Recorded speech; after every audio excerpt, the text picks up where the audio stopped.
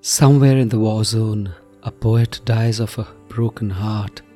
Her poetry book is now a cemetery of her beloved town, and her unwritten poems lie scattered as ash and cinder. This is Sunil Bhandari, and you are listening to Uncut Poetry. Blood and light in the war zone.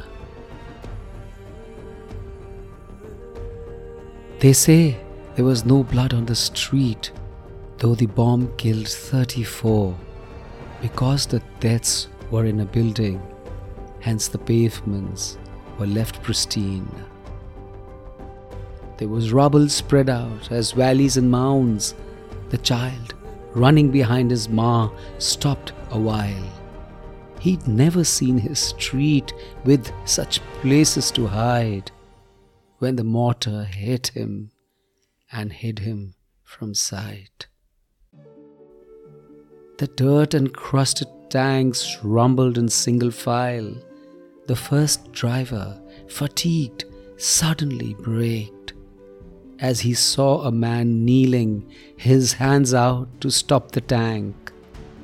The driver looked down and wept. So did the man. In the park she sat with her little girl, glass bottles in hand, cheese graters, polystyrene, motor oil, sharp nails as shrapnel. She erased her girl's innocence, one Molotov at a time. And a father held his daughter close, the other side of the barbed wire. Go, go, he urged her to safety, and turned back lonely into a land deeply scarred. And the heavens quietly watched every man damaging this bordered land, every gift ever given, now exhausted, only ashes and tears falling on the now holy ground. Only ashes and tears falling on the now holy ground.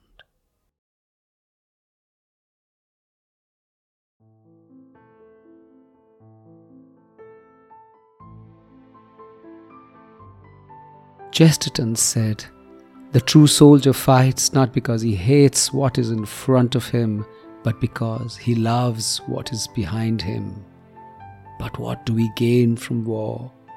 The answers are all to do with geopolitics, belief, commerce, fear. What do we lose from war?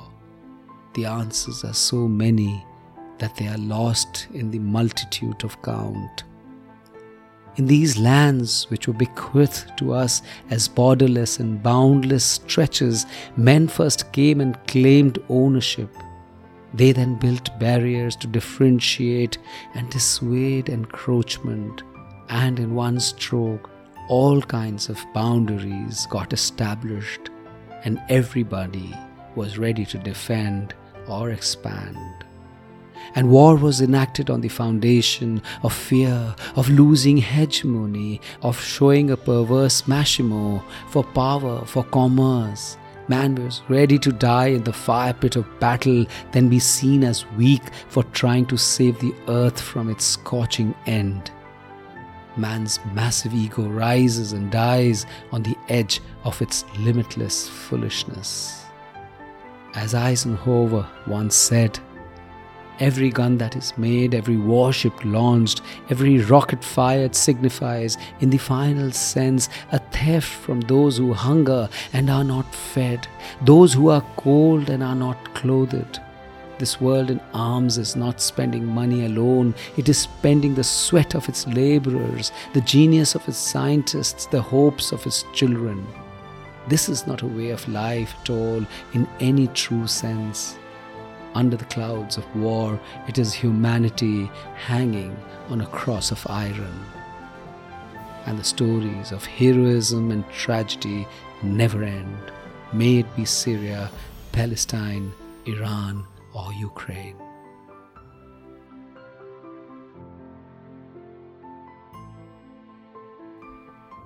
This is Sunil Bhandari, and you were listening to Uncut Poetry. Did you enjoy what you heard? Leave a rating on Spotify or a comment on Apple Podcasts, and follow Uncut Poetry on Gaana, JioSaavn, Apple Podcast, or anywhere you get your podcasts from. And if you loved this episode, share it with someone you love. See you next week.